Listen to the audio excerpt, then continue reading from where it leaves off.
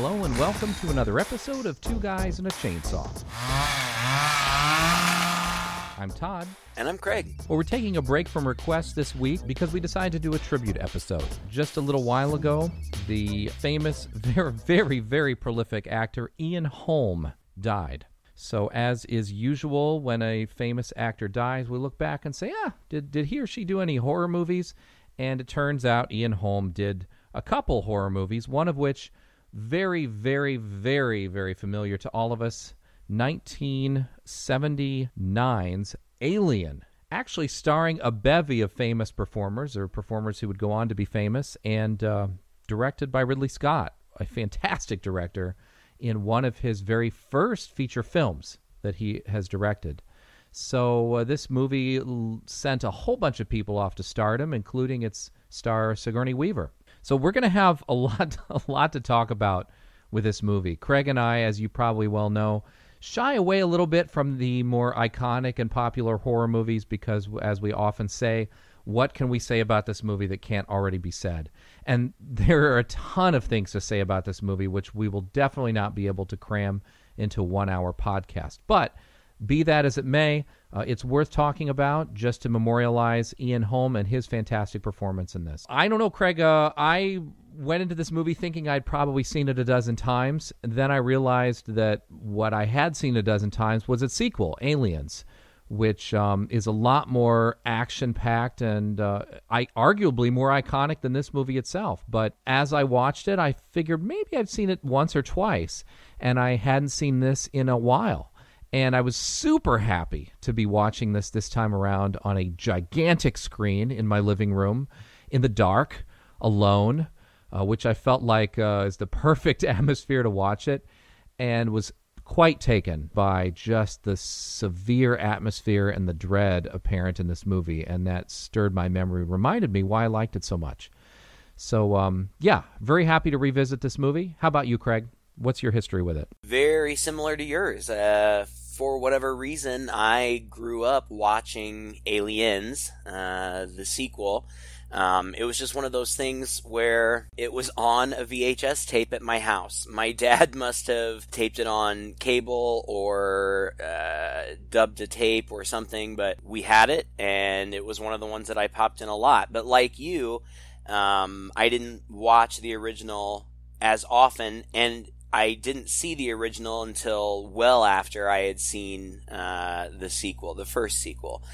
And I agree with your assessment entirely. Aliens is far more action-packed. It's on a larger scale, as implied by the titles. In this film, there's really only one alien that they have to deal with, whereas there's a whole bevy of them in the sequel. And like you said, even though the sequel is perhaps more action-packed, revisiting this movie was just very impressed at how much I enjoyed it and how good it was, especially considering the fact that I always take notes, more notes than is necessary really, on plot details, and I didn't take nearly as many notes this time around as I usually do, because as far as plotting is concerned, I don't want to say not a whole lot happens, because that's not really true.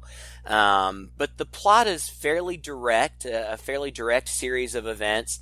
But that really isn't what was most impressive to me. What was most impressive to me was the atmosphere, like you said, the characters, the acting, and the cinematography. I mean, this movie never gets boring because it's always so interesting just to look at.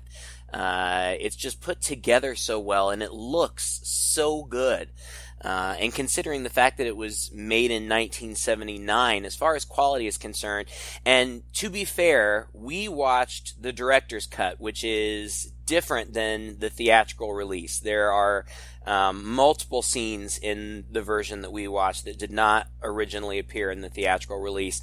And because this is the director's cut, I'm sure that it's been cleaned up real nice. So it almost looks as though it could have been made today.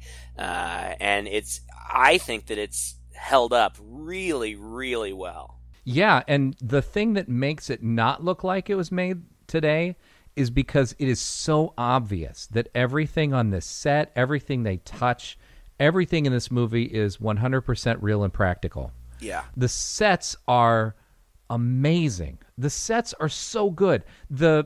And they built these full-size sets that took up whole sound stages of corridors when they go out onto the alien planet and they end up in this big alien ship, this gigantic room that is also just a very iconic shot from the movie where you have this large sort of mummified other alien creature that's there. It gives you this sense that, you know, this ship has been abandoned for a very long time, and then later on they go and find these eggs. I mean, everybody should know this story and these scenes by now. All of this stuff was built full-size, real, and then, you know, for the other kind of special effects shots incorporated with some fantastic miniature work. This movie comes right in the middle of the Star Wars era. So just a few years before this, when everybody was blown away by the majesty and the special effects of Star Wars and presenting a very different image of space than we had been accustomed to before that. You know, and I grew up watching Star Wars, of course, but also, as I've said before on here, a lot of science fiction movies with my dad from the 50s and the 60s that he had on tape. And a lot of them were super cheesy and super corny, but they all had this very gleaming, crisp, clean, nice futuristic type view of space, right? That everything was polished and people were wearing these really pressed and bright, colorful uniforms with these bubbles over their heads, going out on these fantastic planets. And those movies are a joy to watch. I love that vision of the future.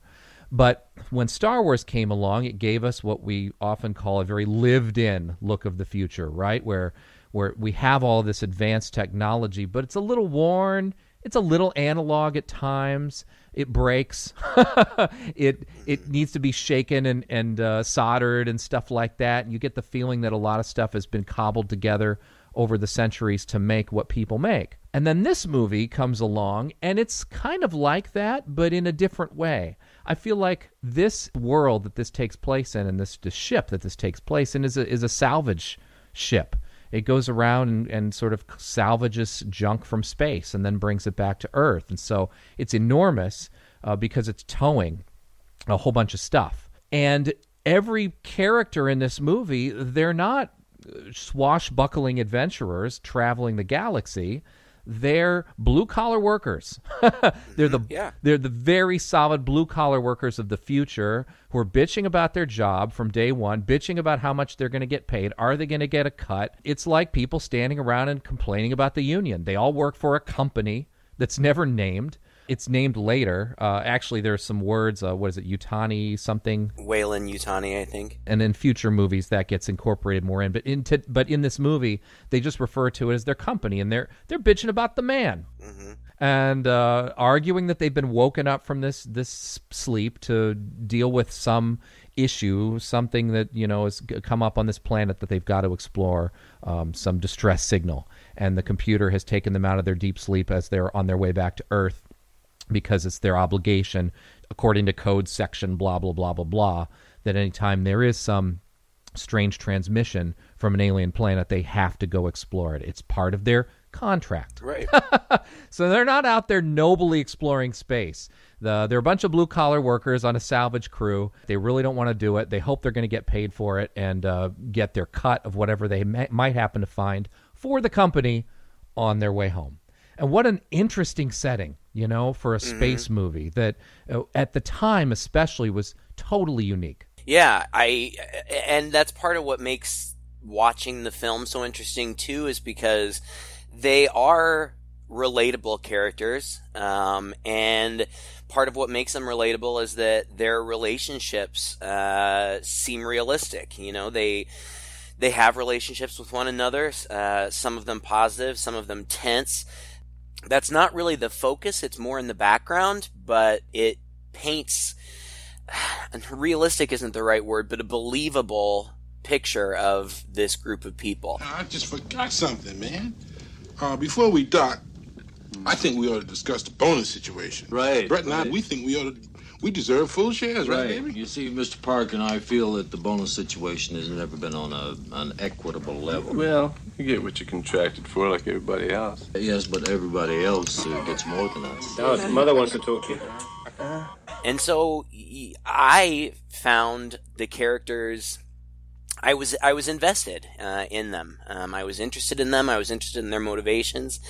And it's interesting to read. There is so much that you can read about the history of this film, the making of the movie, the different iterations that it went through, ideas that were thought of but not used, and relationships was one of those things. I mean, initially there were going to be, I don't know if romantic is the right word, but there were going to be romantic and sexual relationships. They wanted to explore that with the crew. They wanted to kind of suggest casual sexual relationships between some of the crew members, because if you're going to be confined with 6 other people for years or however long they're going to be out there, they thought that it would only be natural that there would be some kind of sexual relationships between these people.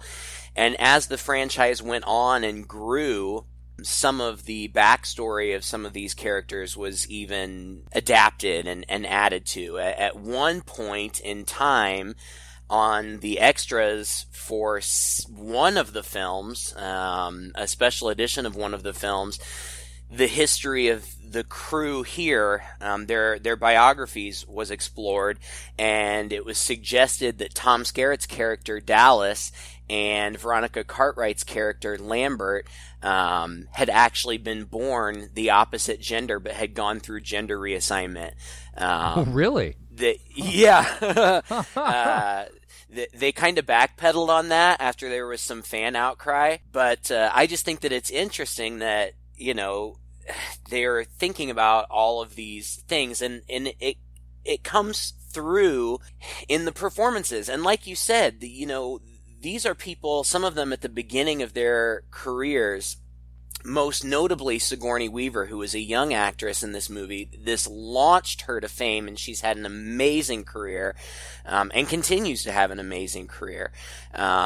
But others, you know, Tom Skerritt as Dallas, Veronica Cartwright, I already mentioned, as Lambert, Harry Dean Stanton as Brett, John Hurt as Kane, Ian Holm as Ash. Almost the entire ensemble cast went on to do great things, which I think speaks to their talent, which is on full display here in the movie. Yeah, and most of them, pretty much with the exception of Sigourney Weaver, honestly, and maybe Yaphet Kotto, Parker, all of them actually were pretty well established before they came in. What's kind of remarkable is that this movie that started out as what was to be this fairly low-budget film, right, that on its face, if you just read the script, comes across as more or less another one of these low-budget sci-fi alien in space horror movies. You know, we've done Galaxy of Terror, which did actually come after this, but not long after this. And before this, in 1974, was Dark Star, which was directed by John Carpenter. On paper, this script and the way that just the plot, like you said, is so simple and so basic, the dialogue fairly sparse, too.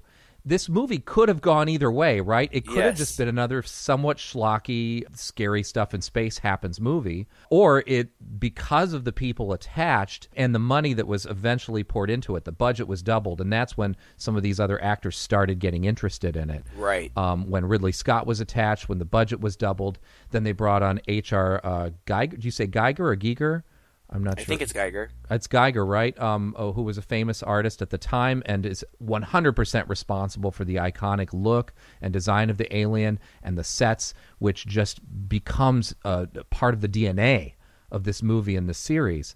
It's just a whole convergence of talent that just elevated this into what, you know, became the seed of an iconic series. And you can't have an iconic series without coming from strong roots. It's kind of a miracle, really. I mean, it sounds like I'm playing it up, but when you read more about the movie and about what, you know, the process of making this movie, it could have gone either way, and it completely went in the other direction to become, like I said, the roots of a very, very strong, very solid concept that we celebrate today, and we can watch a movie, like you said, like this today, and it holds up. It looks like it was made yesterday. It's fantastic, right?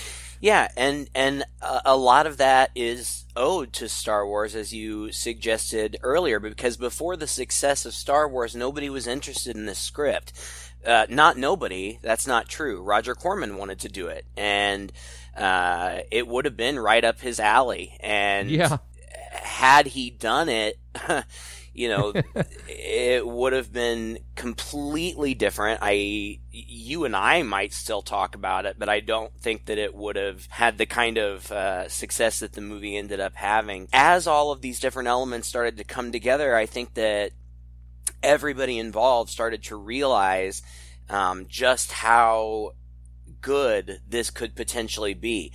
In fact, I think it was Tom Skerritt who was initially approached for a role, and he turned it down.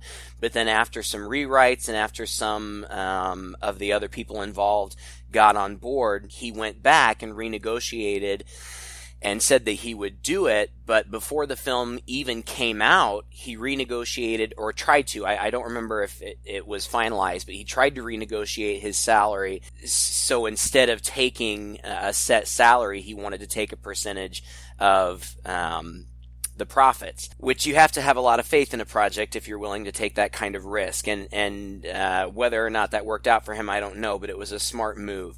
I think the design is a big part of what makes it so interesting. That being said, the monster itself, which in the franchise would eventually go on to become known as the Xenomorph, you barely see it. I think it has like 3 or 4 minutes of screen time. In that amount of screen time, you very, very rarely see it in full, and hardly ever see it straight on from the front. It's almost always in silhouette. The movie is fairly dark, and the sets are fairly dark. And you've got the industrial look of the Nostromo, which is their ship, but then you've also got the alien ship, and once the alien is loose on the Nostromo, the alien starts to change the environment as well. And that's something that always throughout the entirety of this series has been so interesting to me, are the set pieces, because Giger's design makes the interiors of these locations look almost organic. The structures look like bones and taut flesh. So you almost feel like you're in the belly of a beast a lot of the time. And I just can't praise it enough for how good it looks. The design is just... it's kind of mind-blowing. I can't think really of anything to compare it to today that I've been as impressed by. It's highly original, right? It's super original. And, Giger's artwork is original. If you look at his stuff, he's German. It's very, very sexual, and it explores the boundaries between, like you said in the movie, the mechanical and the biological. It's very much like a sci-fi type of David Cronenberg, right? Yeah. There's a sort of sense of body horror about the environment itself in this movie. And that also plays to some of the jump scares and some of the shock in this movie, where you're seeing what you think is mechanical stuff, and then it turns out that the alien's there. Right. and he's been there in front of you the entire time because he blends in so well with the mechanical environment, just the design of his body. So there's a scene I think is unique to the director's cut, but when one of the characters, it's Harry Dean Stanton's character, wanders in, and they're looking for the alien that's loose in the ship, and he's in this very tall room with these chains hanging down and clanging together and water dripping down, and he's looking up. And it's eerie. We know something's going on. He's a little spooked by things. And when he looks up, he sees these chains swinging. And this shot is so good because it's half in darkness and it's mostly shadow, but it's just a shot above of the chain swinging. And if you notice, And you almost can't help but notice, but I think first time around, if you'd seen this movie for the first time, you might miss it. The alien's right there, swinging with the chains. Yeah. Kind of curled up into a ball, covering half the screen. But it's so subtle because the alien mixes in with the environment so much that it's quite possible you could and would miss it. And later on, the alien kind of is hiding in a part of the shuttle, and the camera lingers quite long on this particular shot of Ripley walking around and just doing mundane stuff. And it's not until the alien starts to move and shift out of its position that you're just like, whoa, that's not the side of the inside of the corridor. That's like the freaking alien's head right there among the pipes. And I think that the series all along really plays this to its advantage. It's so great, this mingling, and it creates a very uncomfortable feeling because this is very unnatural for us, right? Right. At this point, we probably got to talk a little bit about the writer of the movie, which is kind of shocking, Dan O'Bannon, who we've talked about. We've done several of his movies, and he is. We probably, by the end of this podcast, will have done every Dan O'Bannon movie that he's made because he hasn't made too many of them, but the ones that he's made are worth talking about. This was his second script. He did Dark Star before this in 1974, which was directed by John Carpenter, which he was very disappointed in because it was low budget. It kind of came across as a little schlocky, and he really wanted to amp up and try the alien concept again, but do it on a more visceral level that's going to be more pure horror. And he got together with a collaborator of his, Ronald Shusett, and the two of them worked very, very hard at this story. And again, probably part of the secret sauce that makes this work is that O'Bannon and Shusett were constantly involved in this movie from the beginning to the end. They were allowed on the set. They gave opinions. They gave opinions that turned out to be very smart and iconic parts of the series. Like, they were originally going to make the face hugger alien painted green. And when O'Bannon happened to be on the set and see it unpainted, he really was taken by the fleshy, almost human look of it when it was unpainted and said, no, let's keep this sort of flesh tone color, which is a beautiful choice. Yeah. And just adds to that. So they were so intricately involved in the movie and to the point of bringing in Geiger and a lot of these other people that I think that just speaks to you need a vision. You need a vision to have a good movie, and you can't always make a really good movie by committee. Certain things happen because different people contribute, but if you don't have sort of a singular vision of one or two people really pushing and driving the project through and making ultimate decisions and strong suggestions, you don't always end up with such a strong artistic piece as you would when this passes through 15 different writers, and then the writer never sees it again, and people make changes and stuff. And then at the end of the day, you hear this all the time about movies, is the writer looks at the movie and wants to disown from it, right? Because what they see on screen doesn't seem to match what they had in mind when they were writing the script.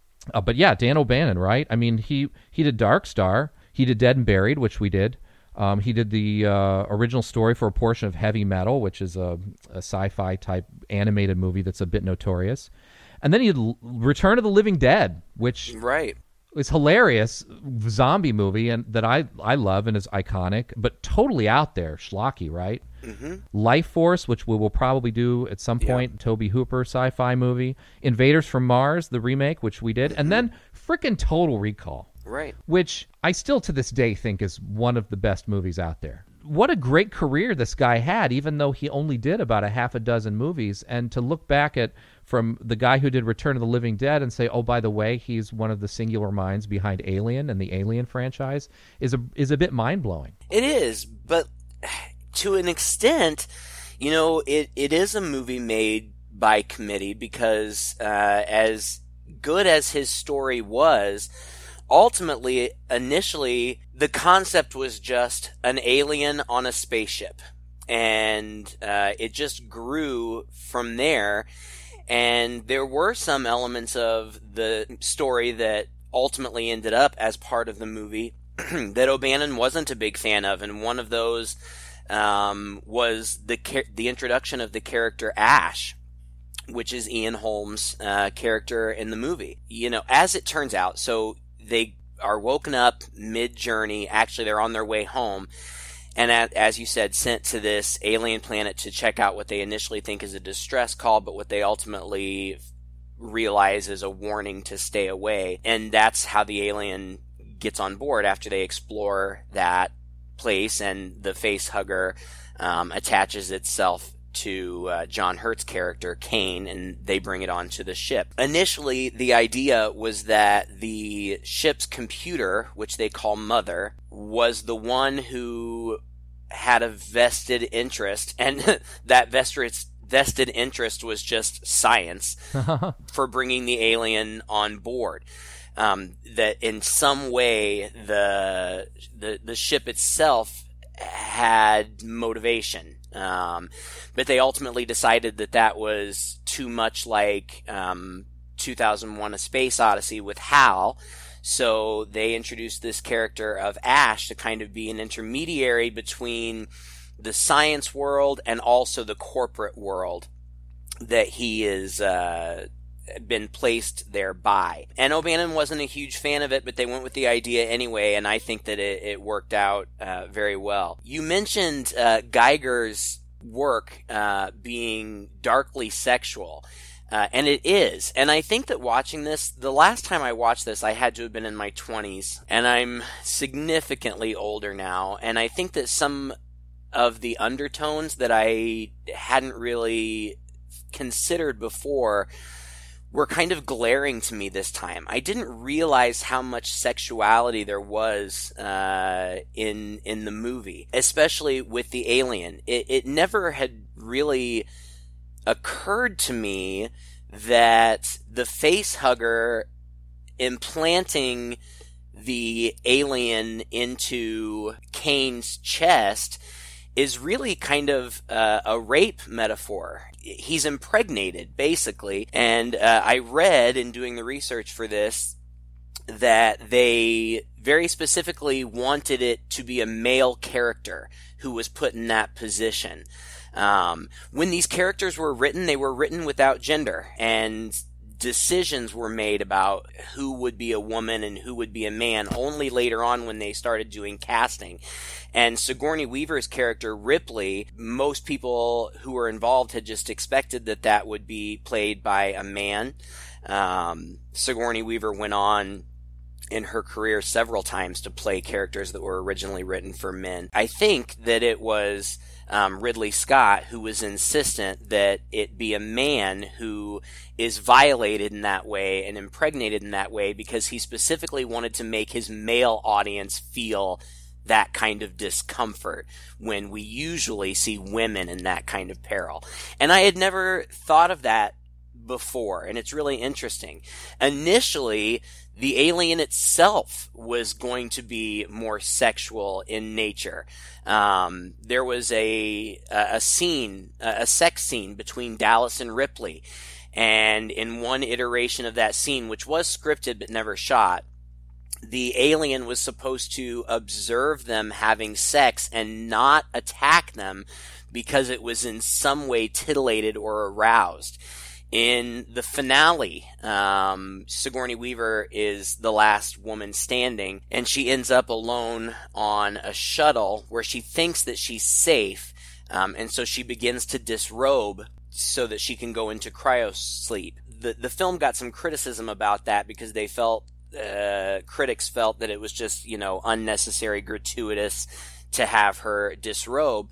But the initial concept was that the alien, which is on the ship with her unbeknownst to her, was again going to see her undress and was going to be sexually aroused, and they were going to deal with that in some way.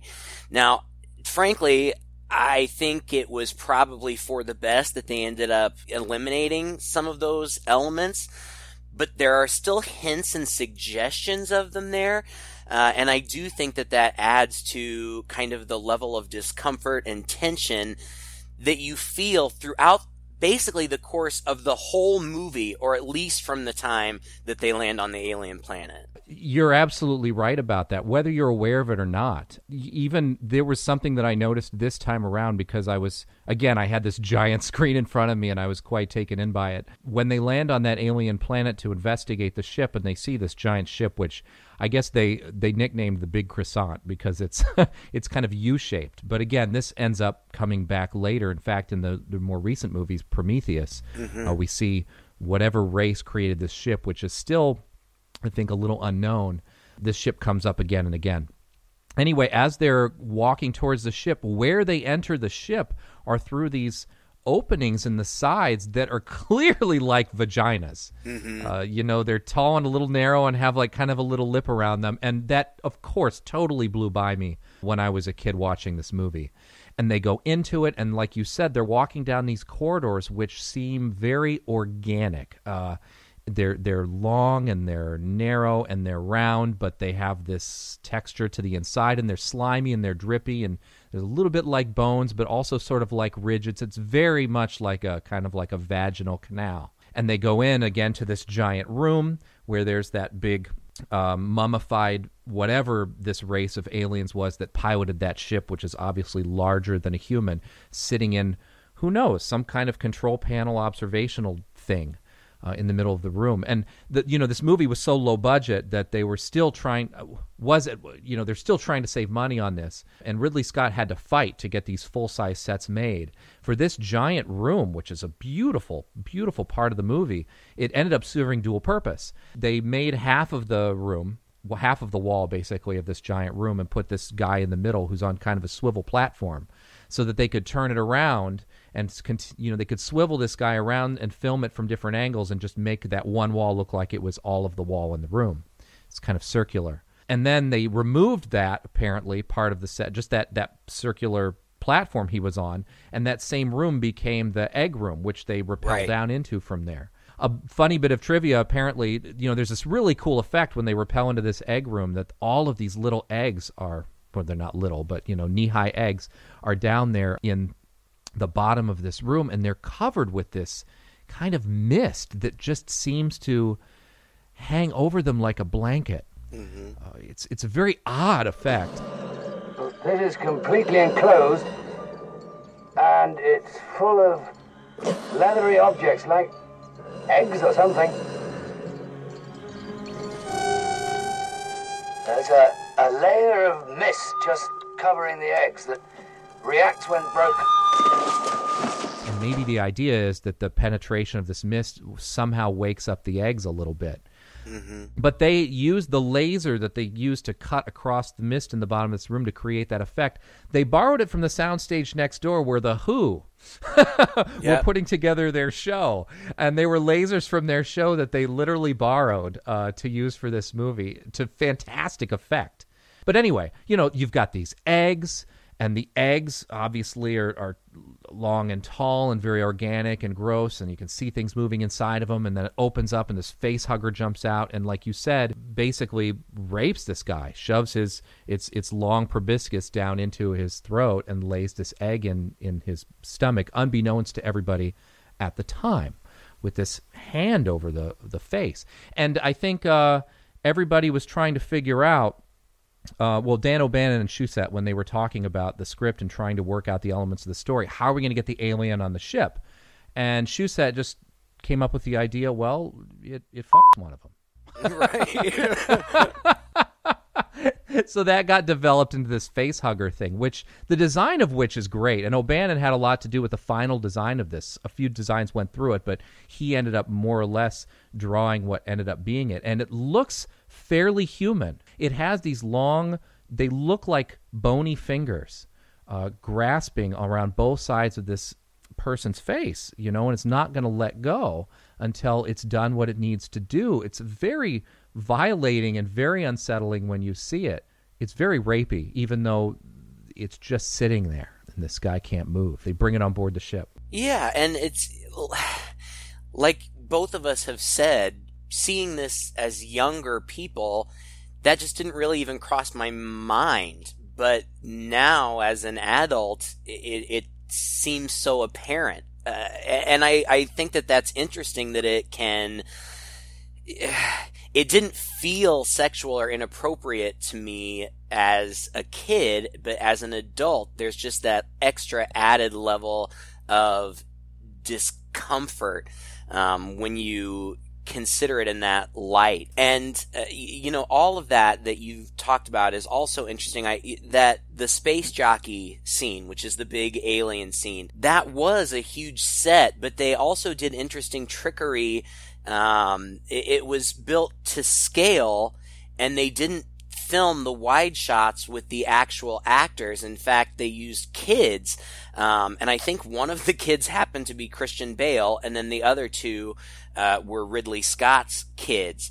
So they put these kids in these spacesuits for the wide shots so that it would look that much bigger, and it does. I mean, it just looks enormous, and it's so impressive to look at. When they do go back, by the way, I read the novelization of this, and the novelization is quite good, and it includes not only all of the deleted scenes that were restored in the director's cut, but there's also some additional scenes that were never filmed.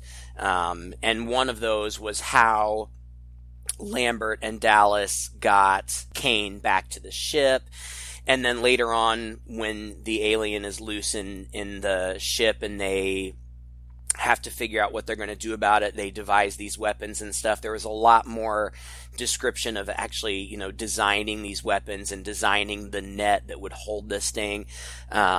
If you're a fan of this movie and you haven't read the novelization, I would recommend it. It's just got some cool little extra fill-in-the-blank sort of stuff. But one of the things that struck me so much watching it this time around was how timely it was, because, or it is today, because Dallas and Lambert bring Kane back to the ship, and he's got this thing on his face, and they are demanding to be let in, but Ripley refuses to let them in because it goes against code.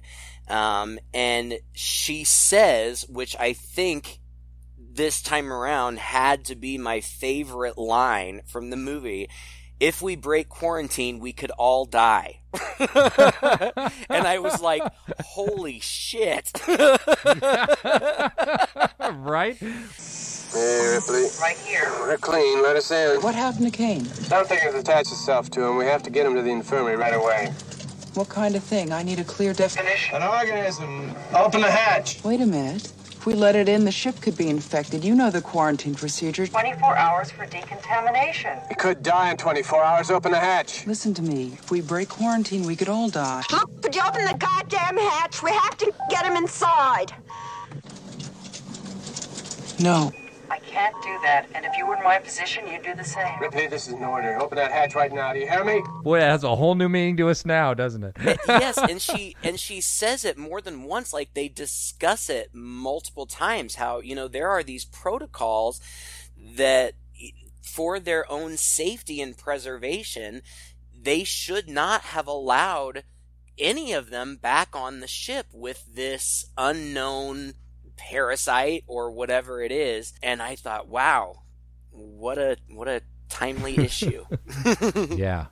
Well, and then it also becomes fairly timely because right now we're talking about the influence of corporations, and our first major conflict between the crew comes between Ripley and Ian Holmes' character Ash, because Ash is down there by the airlock entrance, and while Ripley is insisting that she's not going to let them on, Ash finally just hits the button and opens the airlock. And this sets up a tension between them the whole time. And again, watching it as an adult now, a little more sophisticated, realizing that there's a nice bit of tension between her and Ash throughout this movie from there on, when she's clearly a bit suspicious of his motives. Not just, you did something you weren't supposed to do. And his argument to her is, well, if I didn't let them in, what was going to happen? You were just going to let them die in there? Like, we don't know what this is. Like, they could die. It's not just that, but then he's also really interested. Of course, it's his role on the ship.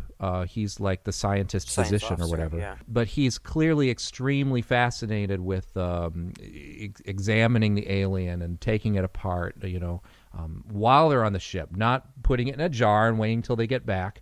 Almost dispassionately so. More interested in, fascinated by the alien than he really cares so much about the people and their safety. And it doesn't come across overblown, I mean, in a low budget film with less talented actors, they would probably play this up a bit. But it's just so realistic and subtle the way that Ian Holmes plays it. From the beginning, he's this guy who just seems a little off, maybe, from the rest of them. He's a little quieter. He's a little more businesslike. I think in some of their earlier conversations when they're just sort of talking about the company, he's making excuses for this is the company, what the company says, this is what we do, this is why we do it.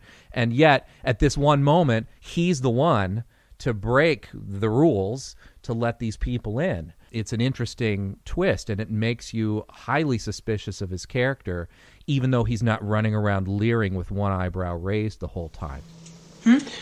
Well, as I said, I'm still collating, actually, but I have confirmed that he's got an outer layer of protein polysaccharides.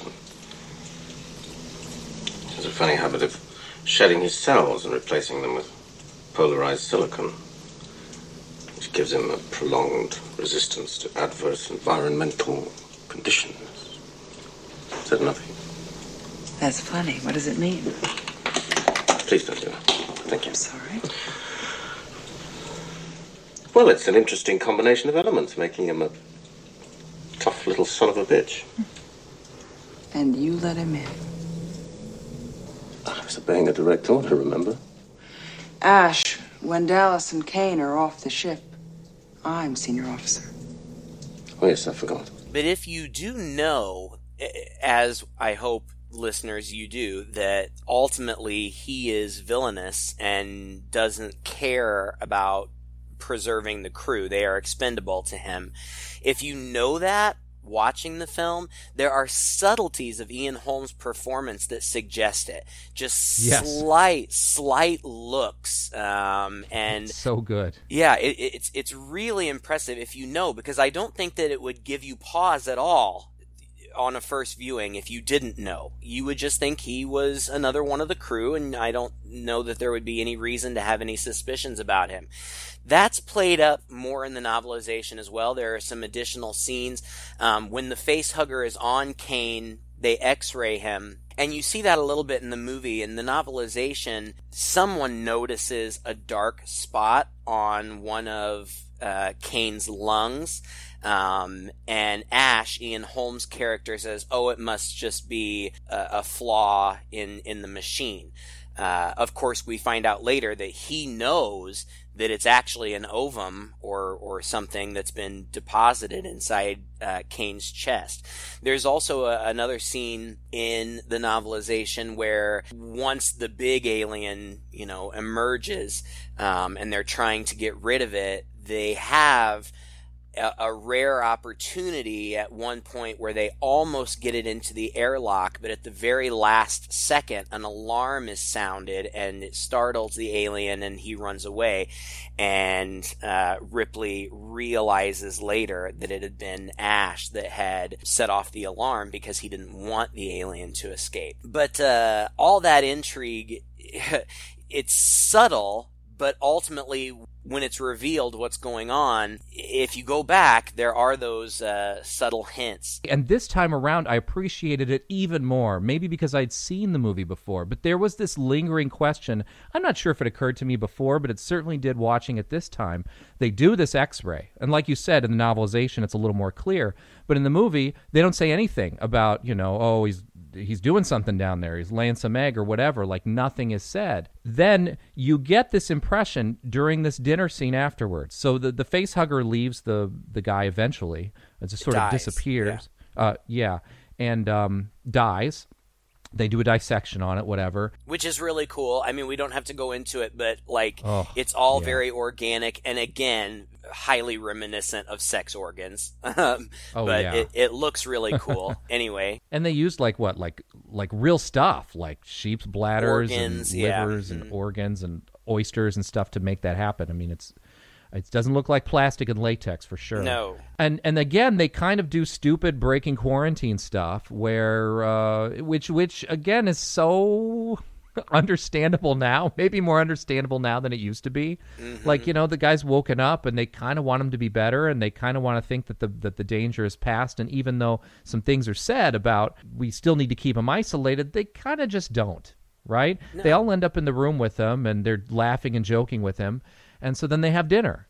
And during this dinner scene, they're all sitting around laughing and John Hurt's character, what's his name again? Kane starts to kind of start choking and stand up, and he's obviously, and at first they're all like, oh, are you okay there, buddy? And here is Ian Holmes' character the doctor, physician on the ship, more watching with interest than jumping up to do anything. And that is not something I remember noticing so much the first time around. But it's clear, okay, he knew. He knew there was something inside him, and he's probably just been waiting for this to happen. Yep. And that was so chilling, right? But again, blink and you miss it, really. Well, and then, and of course, everybody, I think, is familiar with this chest-bursting scene. I mean, it's absolutely iconic. We throw that word around quite a bit, but this one really is. It's been parodied many times. It's been copied many times, but it was very unique. And of course, the lore is that none of the actors knew what was going to happen. Well, that's not entirely true. Of course, obviously, John Hurt knew what was going to happen. As it turned out, Tom Skerritt was very interested in the process of filmmaking, so he had been following Ridley Scott around, and so he had been present during the discussions of the effect and how it was going to happen, but Ridley Scott also asked him not to say anything to anybody else. Sigourney Weaver has said that they knew something was going to happen. They knew something was going to come out of his chest, but that's pretty much all they knew. And she said that she started to get a little bit nervous when they arrived on set and the entire crew was wearing raincoats.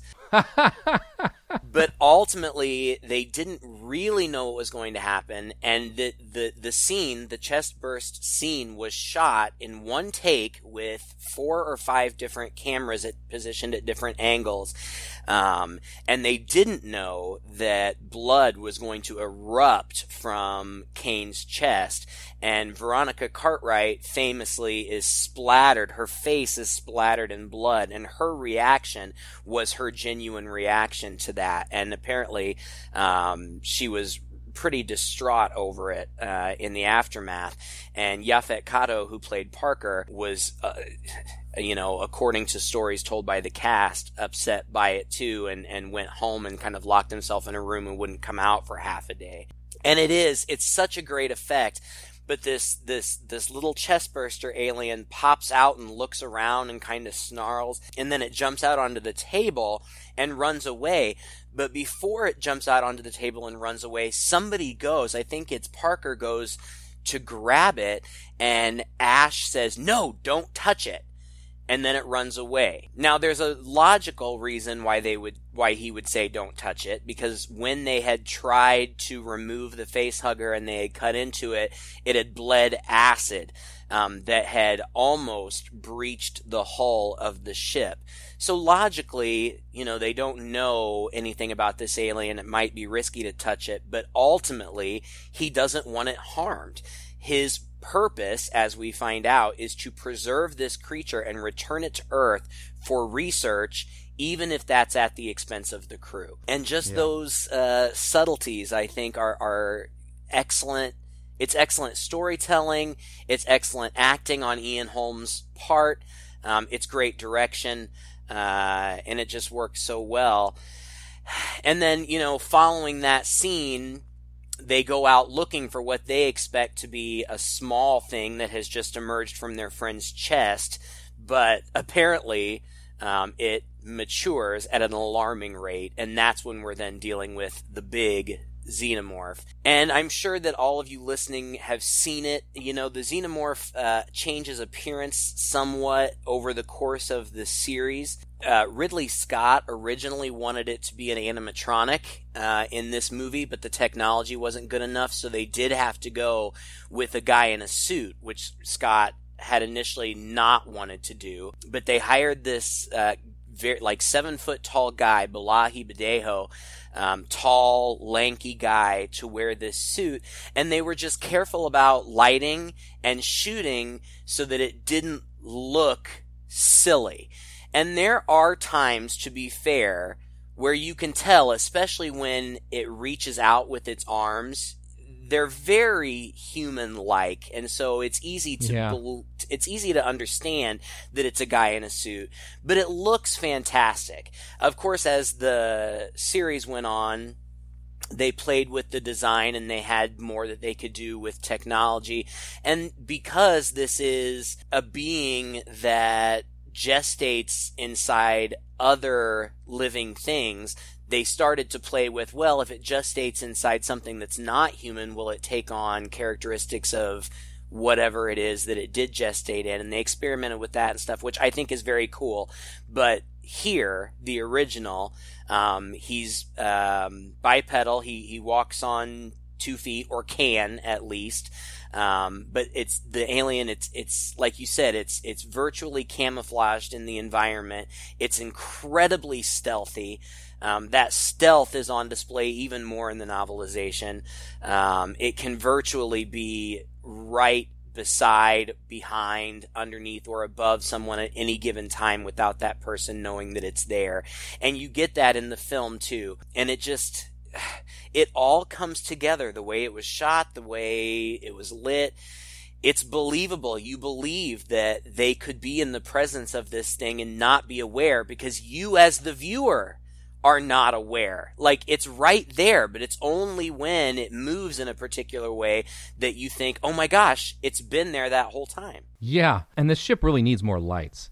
Right? I did, when they were looking around for the face hugger, Dallas is looking around with like a pin light, like a pin flashlight. I'm like, dude, turn the lights on. Like, it's true.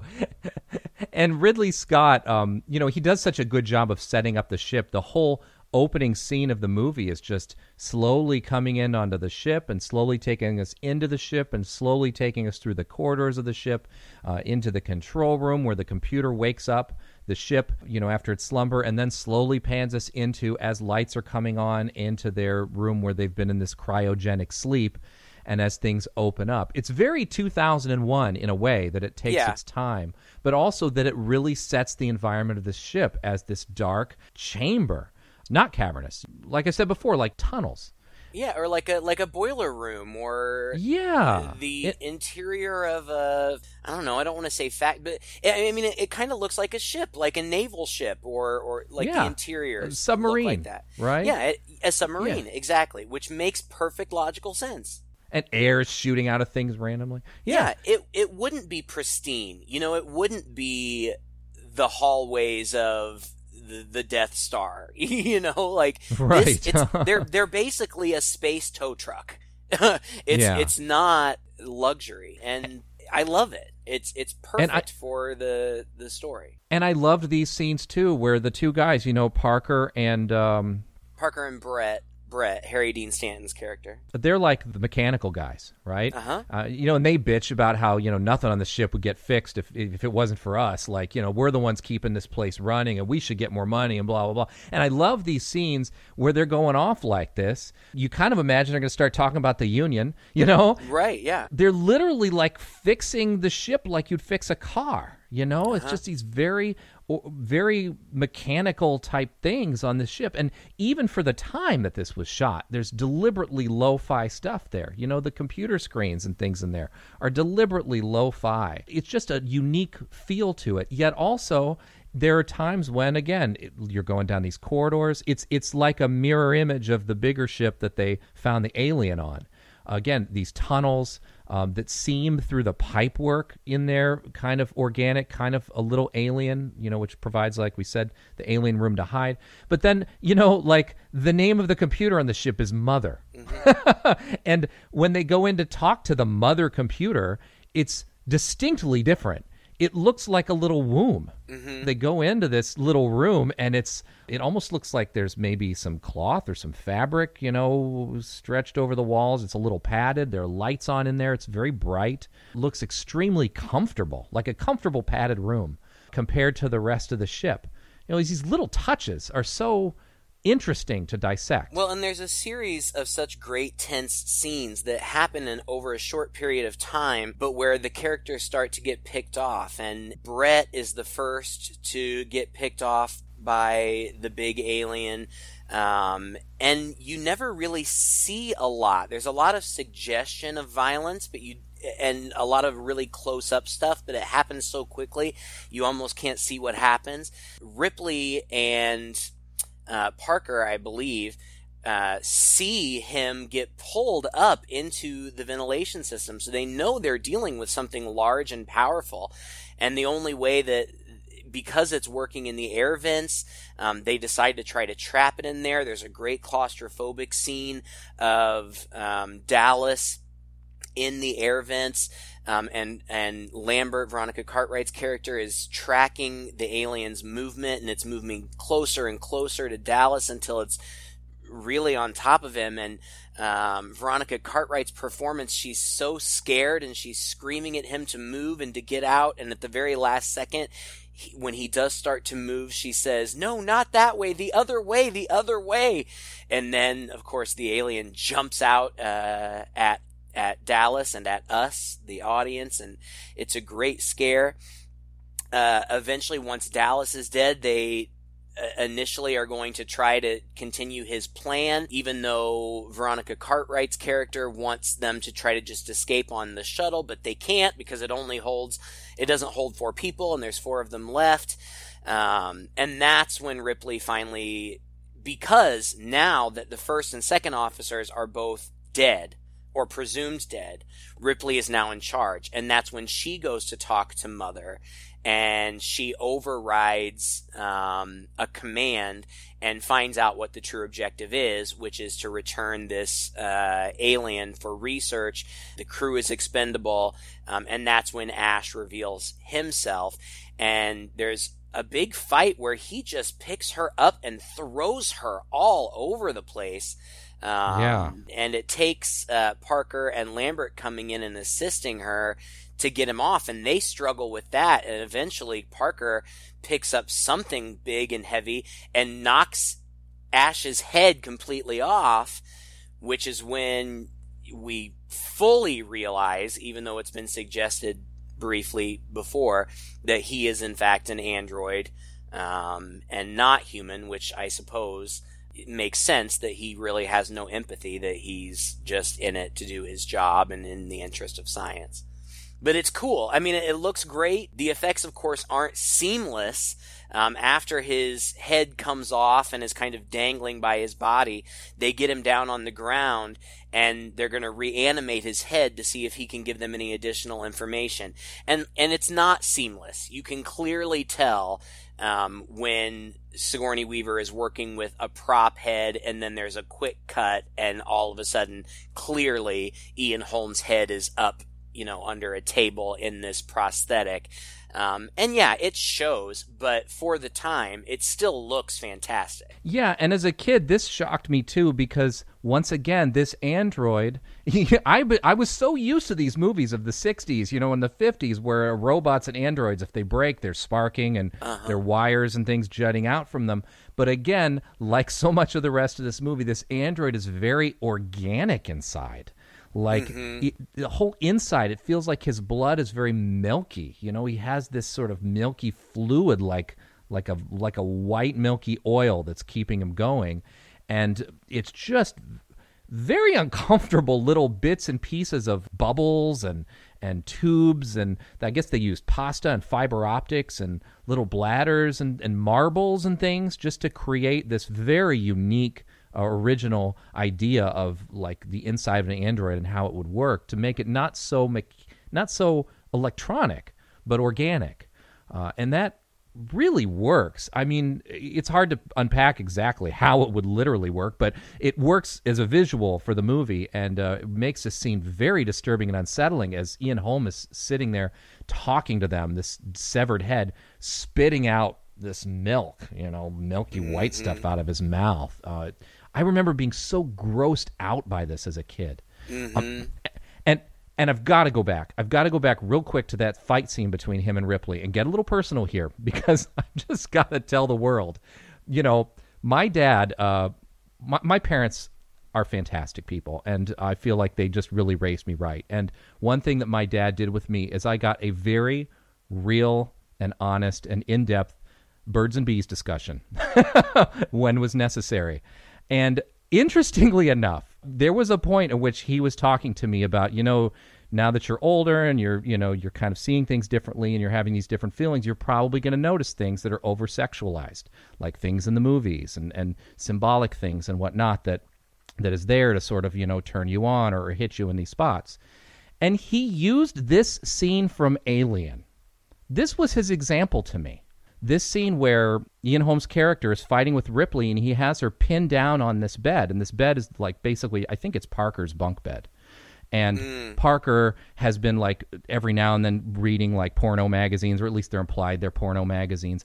And in the fuzzy in the background on the wall, you can see these pinups there, you know, of clearly nude centerfolds that are there. And in the context of this, the way that he decides to try to dispatch Ripley is he rolls up one of these magazines and tries to force it down her throat. Again, it's like another rape, right? It's highly sexually suggestive that he's shoving the cylinder down her throat. It's so odd. He's not slapping her around. He's not beating her up. He could be choking her. I got to give my dad a lot of credit for coming out of the woodwork with this example from this movie that made total sense to me at the time, because we were both big fans of the film. And that was the first time I was ever aware to look for really like any kind of symbolism or subtleties in movies, you know, like what's behind what they're actually doing here and what's there. And this scene, again, it doesn't draw extreme attention to itself, but it adds, it's more of that we have in the whole movie, of the penetration of the alien's little kind of like phallic inner mouth that comes out and, you know, gets people. It's really interesting choice. And I guess they didn't even tell her exactly. Ridley Scott told her he's going to try to push it in your hooter. And she was confused because, you know, she's like, in America, like hooters are like boobs. Like, well, he's going to try to shove it in my chest or, you know, whatever. And so she was a little surprised when he started to try to put it in her mouth. So that performance is quite unsettling. It is. It certainly is. They don't really get any new information from Ash when they reanimate him. You still don't understand what you're dealing with, do you? Perfect organism. Its structural perfection is matched only by its hostility. I admire its purity. A survivor. Unclouded by conscience, remorse, or delusions of morality. But the three remaining crew decide that they're going to board the shuttle and take their chances in space and leave the alien behind, and blow up the ship, self-destruct the ship. So Ripley goes to prepare the shuttle while the other two go off to collect coolant. And they, Lambert and Parker, are then dispatched. And again, there's some sexuality to the way, or some at least suggestive sexuality to the way that Veronica Cartwright's character is taken out, which we actually don't see, but what we do see is some appendage of the alien making its way kind of sensuously up the inner part of her leg, and then we don't really know what happens to her after that. But ultimately, it's Ripley alone, and there's a lot of business with her, you know, starting the self-destruct, and then she goes back to the shuttle. There's a cat on board, and she had gotten the cat into a carrier, and apparently the alien had been drawn by the cat, which was on the shuttle. So now the alien is on the shuttle, so Ripley goes back and tries to stop the detonation, but she's too late, and she runs back to the shuttle. The alien appears to be gone, and so she launches the shuttle, and it takes off, and the big part of the ship that they were hauling explodes. And that's when she thinks she's safe again. And as I said before, she disrobes in these very, small, revealing undergarments. And what I thought was interesting is I wasn't really sure of what was going on here, because she is kind of messing with some controls or something, not realizing that she is just inches from the creature, and at one point it reaches its hand out and she retreats, but it doesn't come out. Now, I'm still not certain of this, but is it supposed to be suggested that it's hiding because it's scared? Because of the explosions or something? Because it's just kind of odd to me. It's been so aggressive throughout the rest of the movie, and it really appears to be trying to hide itself in this moment. Yeah, I think you're right. I mean, I think there are a couple ways you could look at it. If you want to grant the alien a good degree of intelligence, and I think we can, maybe it kind of understands all along what's going on here, and it's trying to hide in the shuttle as well, so it knows it needs Ripley to take off into space and escape the ship that's going to explode. Or like you said, it was drawn to the shuttle because it was hiding from all of the noise and everything that's going on during the self-destruct. I mean, the ship is a mess while the self-destruct procedure is going on. Like, right. It's just blasting air everywhere. And there can also be, like you said earlier, a little bit of this, he's kind of leering at her a bit and not so willing to just go in and take her out like he did the rest of the crew. Presumably maybe this is what we didn't see him do to, Lambert's character, with that appendage. Or I think it's also been suggested maybe he was a little injured or just tired. Yeah. So it could be any one of those things. In any case, Ripley is able to slowly and very tensely slip into one of these spacesuits. I don't know why I love that scene so much. Like, she just finds herself backed into a closet and she kind of happens to turn to her side and realizes there's a spacesuit, and she so covertly just slips herself into it. And I remember even as a kid thinking how smart she was, and to move so slowly and cautiously so as not to draw attention to herself or to startle the alien.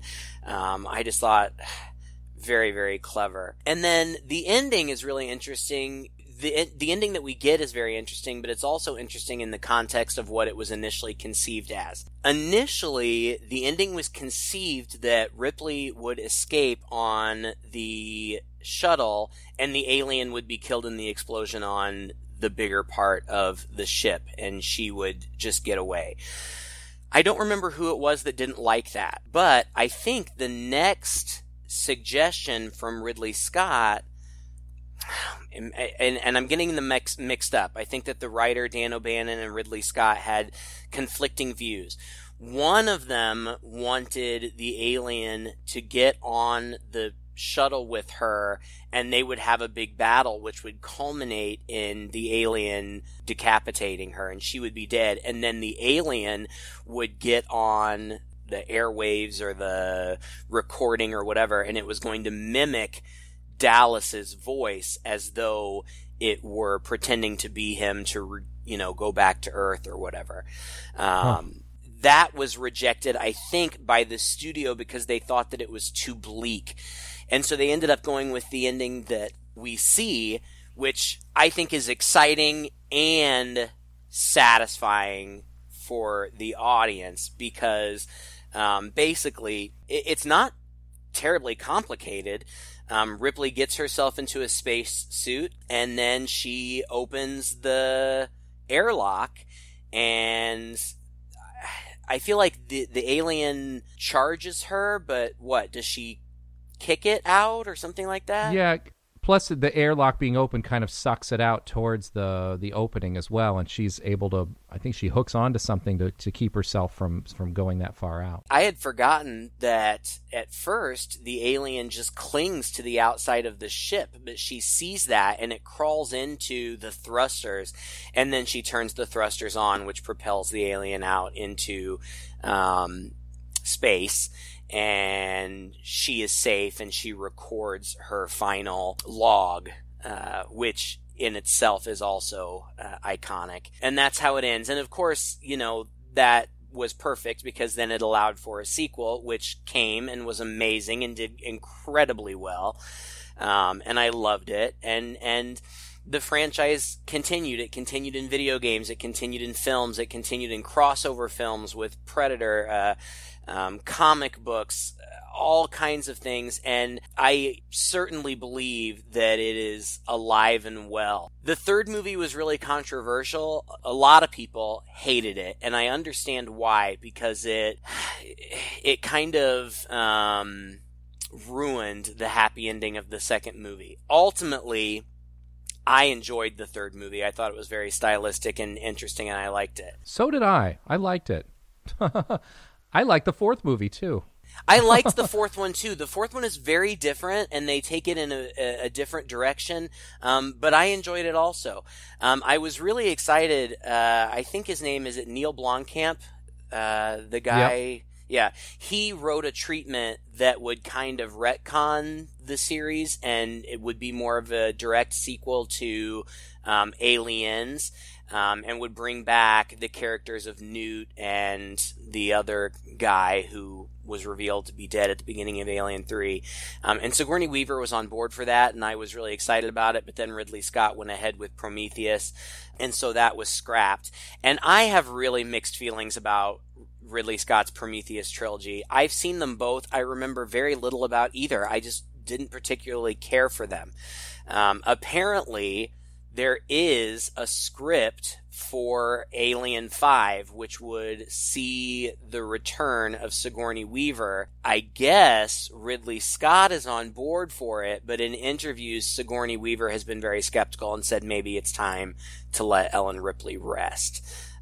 She is in her 70s now, I believe. Early 70s, I think.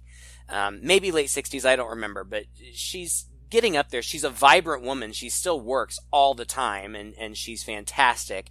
But I'm sure that it would be a challenge for her with the physical demands. I'm confident that she could do it, but whether or not she chooses to, I don't know.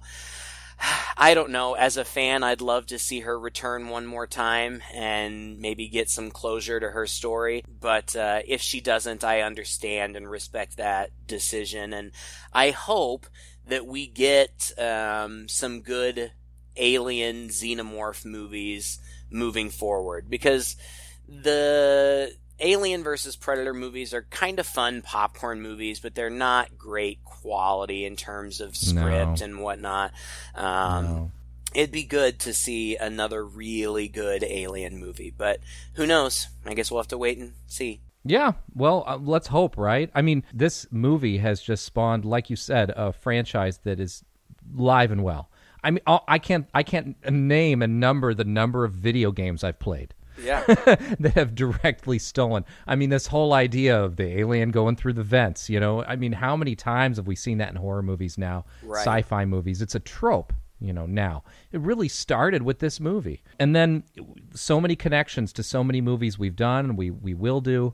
We already talked about all the people. We'd be remiss if we didn't point out that the person who designed the head of the alien and put all those special effects together was one of our favorite Italian special effects artists, Carlo Rambaldi. Mm-hmm. We just did Possession a little while ago, where he did the tentacled rape creature in that one. And then, of course, he was doing E.T. and Close Encounters of the Third Kind and had quite a relationship with Spielberg around this time. But again, highly responsible for the effects in this movie. And I read that alien head, they put so much time and energy in it, it had about 900 points of articulation.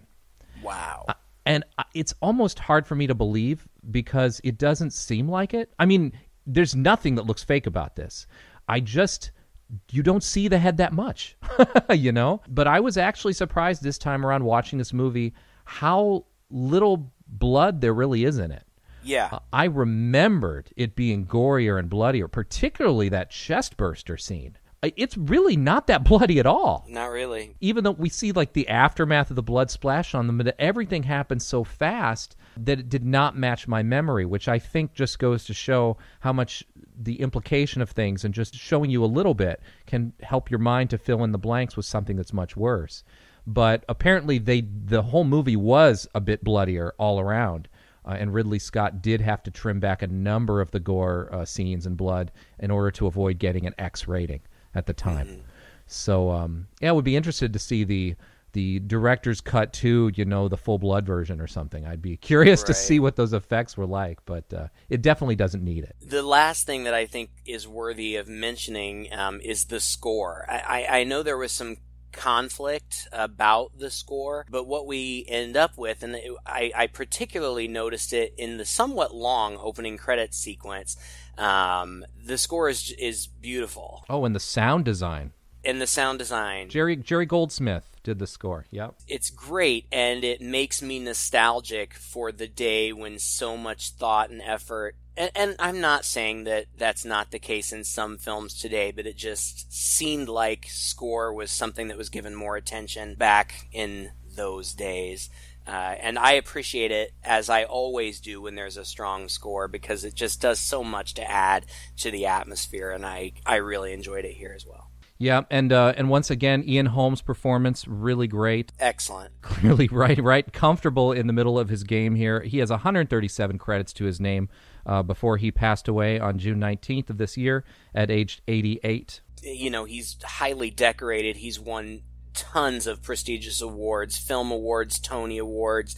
He's a member of the Royal Shakespeare Company, just universally respected and considered one of the great actors of his time. He's kind of a chameleon. Yeah. Just an excellent performer, and by all accounts, everything that I read, I only read glowing things about him as a performer and as a man. And I guess we should, we have him to thank for making us finally get around to this movie, which we probably should have done a long time ago. So thank you, Mr. Holm. Thank you, Mr. Holm. Rest in peace. Well, thanks again for listening to another episode. If you enjoyed it, please share it with a friend. You can search us on Google, Two Guys and a Chainsaw, and you'll find our Facebook page and our Twitter feed. Reach out to us on any one of those channels to let us know what you thought of this episode, and give us some requests for some movie you'd like us to do in the future. Also, please be sure to visit our YouTube channel and subscribe there. Ask your friends to subscribe to us so we can build our numbers there and find a wider audience on that medium as well. Until next time, I'm Todd. And I'm Craig. With Two Guys and a Chainsaw.